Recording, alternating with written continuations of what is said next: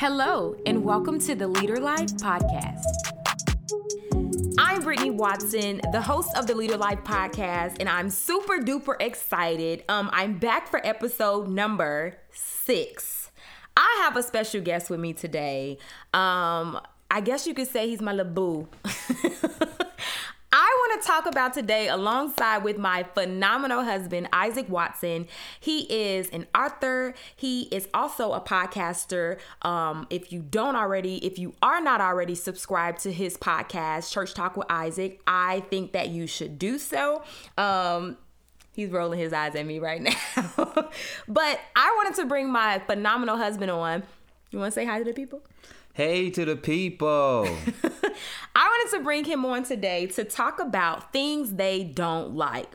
Things they don't like. I feel that so often when you hear relationship advice, whether you're married or single, you often hear it one-sided. And when we're dealing with women, you hear it specifically from a woman's perspective. So I thought it would be really good to bring in my husband to just share his perspective on a lot of different things. So for those of you who do not know, we've been married going on 7 years. Okay, thanks, babe. We've been married going on 7 years, very healthy marriage, very grateful for what God has done in and through us as a married couple, as well as individuals. But even before we were married, I feel that we both had two separate stories that ultimately just changed so much about who we were. And so I just wanted to bring him in. So I'm just going to jump right on in it. For those of you who do not know, my husband is a straight shooter. So he's probably going to say whatever he feels like saying. And we welcome him here in the Leader Life community. So welcome, Isaac. Thank you, sweetheart. I am excited to be on this episode. I think that you've been doing a phenomenal job with the Leader Life podcast and the Leader Life brand. And I'm just excited to see and witness what God will continue to do through this platform. So many lives are going to be touched. So I'm ready to jump into this conversation. Okay, let's do it. So I often see, and it kind of grinds my gears and irritates my entire life. So I see a lot of women that may date different type of men. So you have a woman that in one season maybe dating a church guy, and so then they become overly churchy, they become overly religious. Everything that they're posting on social media is God, scriptures, they going to church, they showing their church shoes, whatever the case may be. And then the moment that does not work out and they end up dating someone else, maybe he's more hood or more whatever he's into, I've seen a lot of women begin to just gravitate towards those things. I believe just trying to market themselves, so to speak, to be a particular type of way. And so my question for you, because it annoys the crap out of me, but from a male's perspective, how can you determine, or can you determine the real from the fake, the false flagger? Yeah, I think that, for one, when you have people that are able to just switch on and off, just depending on who they're around, chameleons, depending on who they're around, is really just, I believe, it just signifies that they really have an identity issue. And whenever you have an identity issue, a compromised identity, it's very easy to just adapt. So you adapt your personality, you adapt your interests, you adapt and switch, your foundation as far as how you want people to perceive you.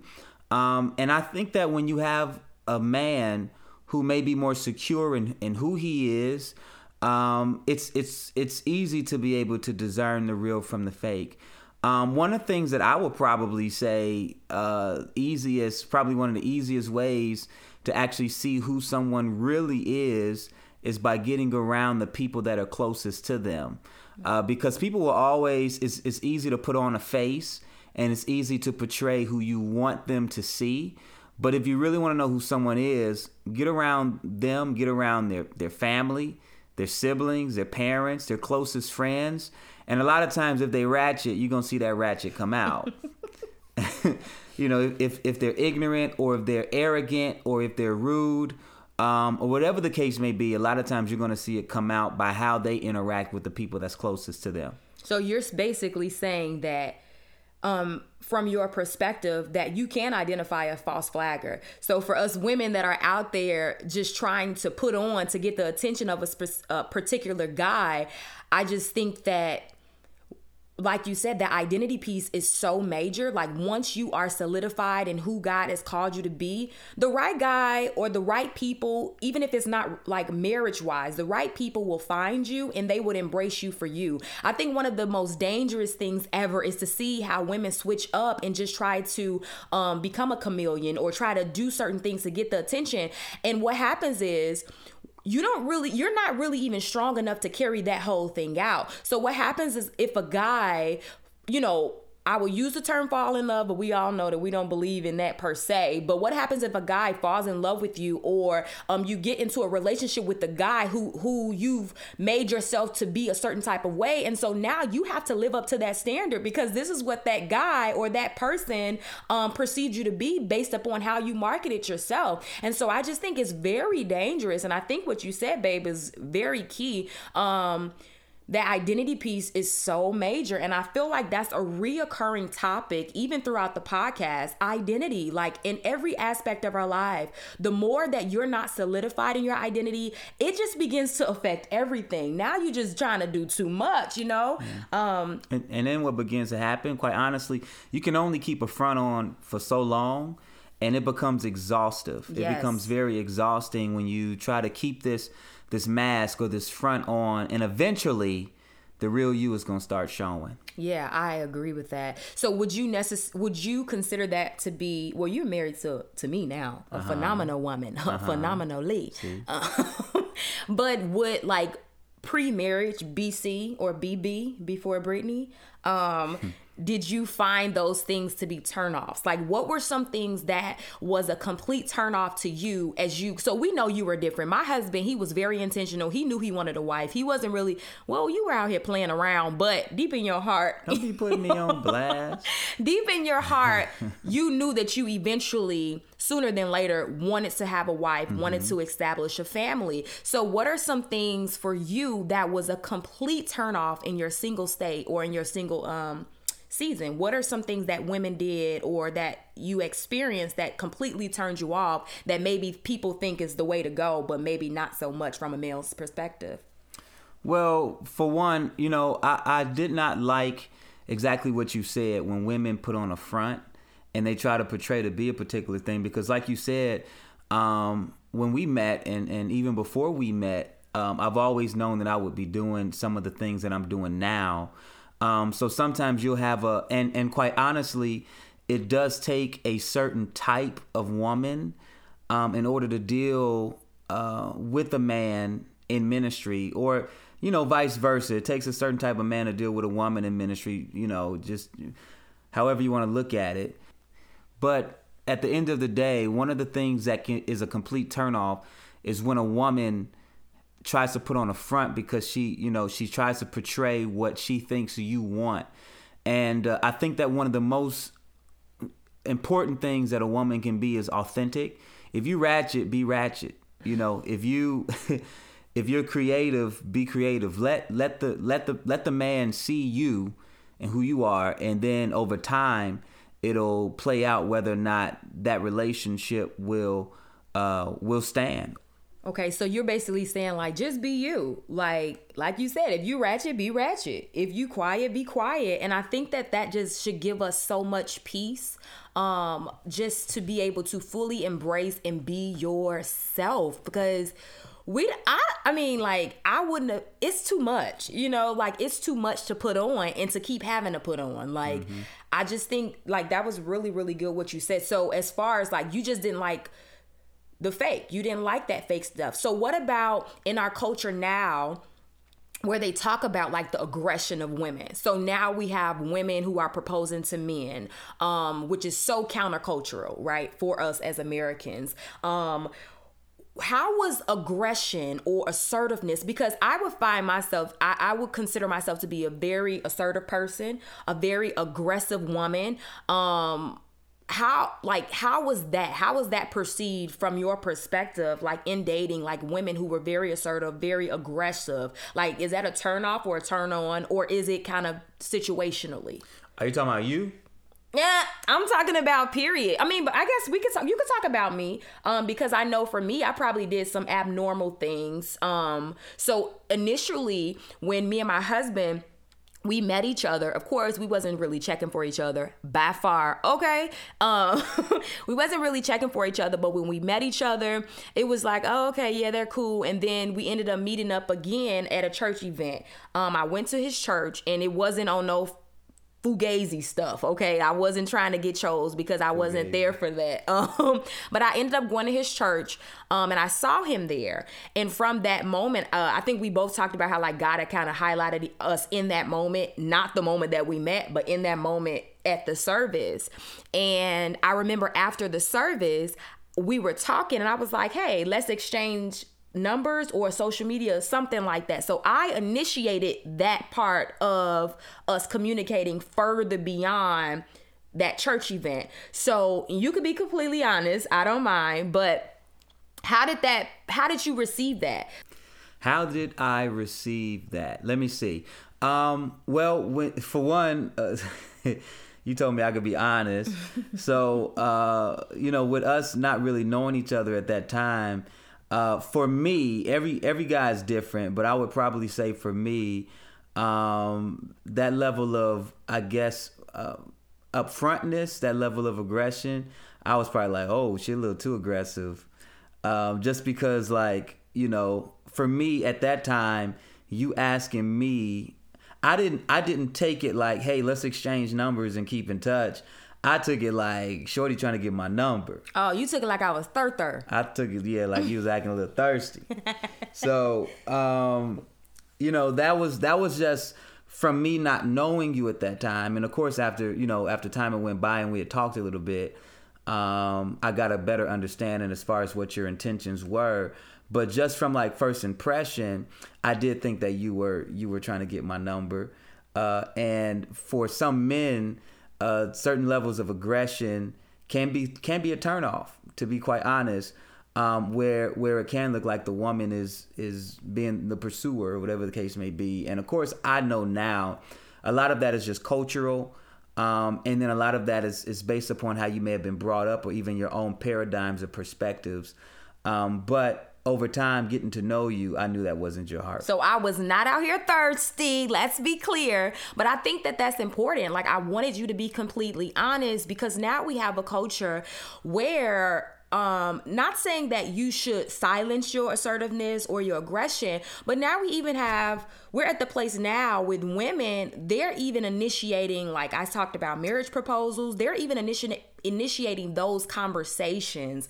And so you're saying that from your perspective, now we understand you don't speak for all men, of course. But from your perspective, that aggression could be a complete turnoff and could have potentially sabotaged our future if you did not further the conversation and just see that, oh, she didn't mean anything by that.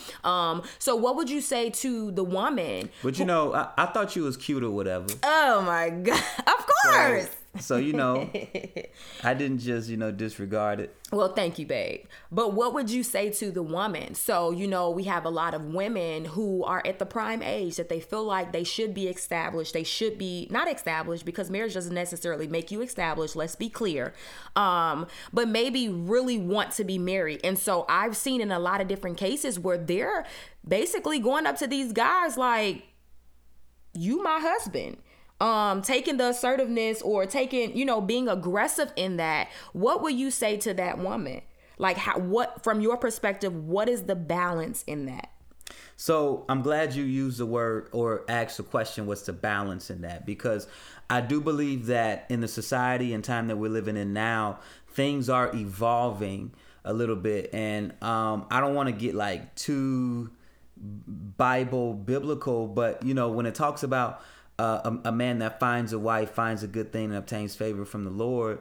Of course, in our American culture, when we read that, you hear a lot of people say, well, that means only the man can find the woman. It says that a man that finds a woman.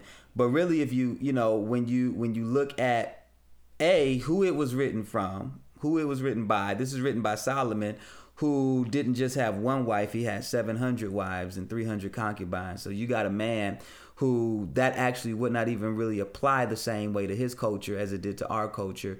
So it wasn't that the man was finding the wife. The word actually means to attain or to possess a wife.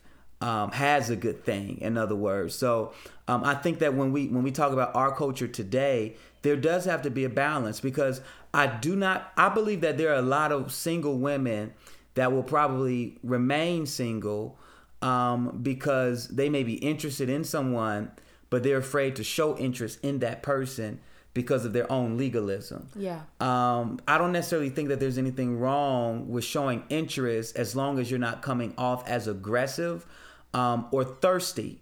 And then you still have men today who still take the traditional approach, and if they're interested in you, they may not have an issue with approaching you and saying that they're interested in you. Well, at the same time, in this culture, you have men who may be a bit more shy. They may not be as aggressive. And sometimes you just got to kind of weigh it out. You got to weigh it out, and you just got to kind of see where to go with it, how to approach the situation. But my point is that every situation is not the same. Right. Every individual is not the same, and just depending on whether or not you actually know the person that you're interested in, or whether they're a stranger. So many different dynamics can go into it, which ultimately affects your approach in pursuing or showing interest in that situation or relationship. And I think that's really good. I think that what you said is every situation is different. Yeah. Because what I've often seen, and even people who are supposedly relationship gurus or whatever the case may be, they begin to tell their story and then they lay it out as if it's the blueprint for everybody. And so you got everybody out here trying to do what sister so-and-so and brother so-and-so or whatever they did to obtain a marriage, when in fact that worked for them. I think at the end of the day, this is where the God factor comes in. This is where you understanding and allowing the Holy Spirit to lead you in all things. Because for us who are believers, and this is a faith-based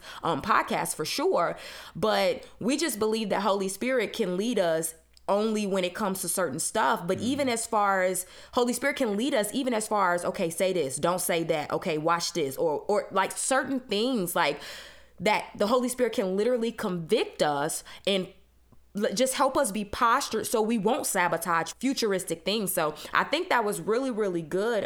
What you said, everything is situationally. I don't think it's nothing wrong with having a certain standard, or setting it out or laying it out like this is what it's going to be, this is not what it's going to be. I don't think it's nothing wrong with that, but I do feel like we don't want to be overly aggressive, and then like we come in this relationship, or you go into things overly aggressive, trying to act as the head, and then you want the man to end up, you want the roles to reverse. But it's like you set the standard for what this is going to look like off back initially, and it's not that easy to switch roles, or it's not that easy to kind of like turn down a certain part that you've already super duper exposed. So I think that's really, really good. The last question that I'm going to ask you is, how quickly did it take you to know that I was your wife? Because I see people, they're engaged for like 10 years, they're engaged for like 5 years, or whatever the case may be. And of course, everything is situationally. But from your perspective, does it take that long? I think that's a really good question. I believe that when you are intentionality speeds up the course. That's what I believe. When you got two people that's playing games, and you got one person that don't know if they want to be with you, you got the other person that they committed in one season, and you breaking up and getting back together, and you don't know what you want to do, then of course it takes longer. But when you have two people who are very intentional, very upfront, their communication, their conversations are intentional, it doesn't take long as well. So I don't know if I don't think Brittany talked about our process before in any previous episodes. But Brittany and I met in April 2013. We developed a friendship. Check this out. I was at a point to where I was able and ready to propose to her in 1 year. So we met April 2013.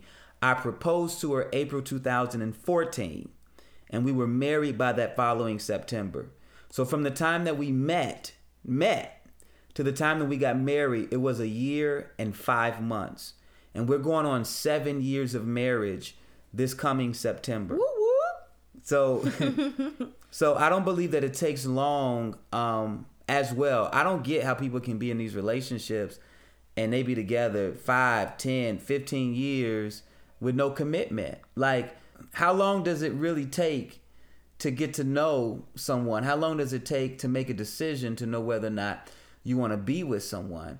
I mean, if you're together that long without any commitment, somebody's either playing games, someone's insecure, they're not ready really to even be in a relationship, or they're just trying to fill a void because they're lonely, but they're afraid of commitment. So I believe that I don't think it takes long at all. And that's our testimony. But I've also seen that just as a pattern and as a principle, that intentionality speeds up the process.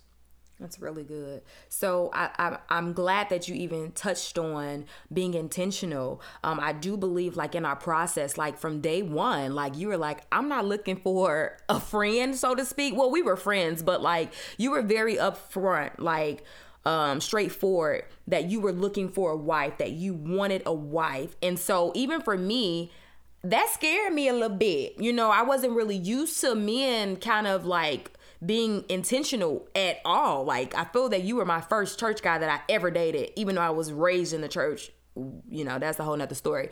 But you being intentional scared the crap out of me, but I liked it because I felt like I never experienced that before. And I do agree that you being intentional, all of our conversations, like, it wasn't surface based, like, what's your favorite color?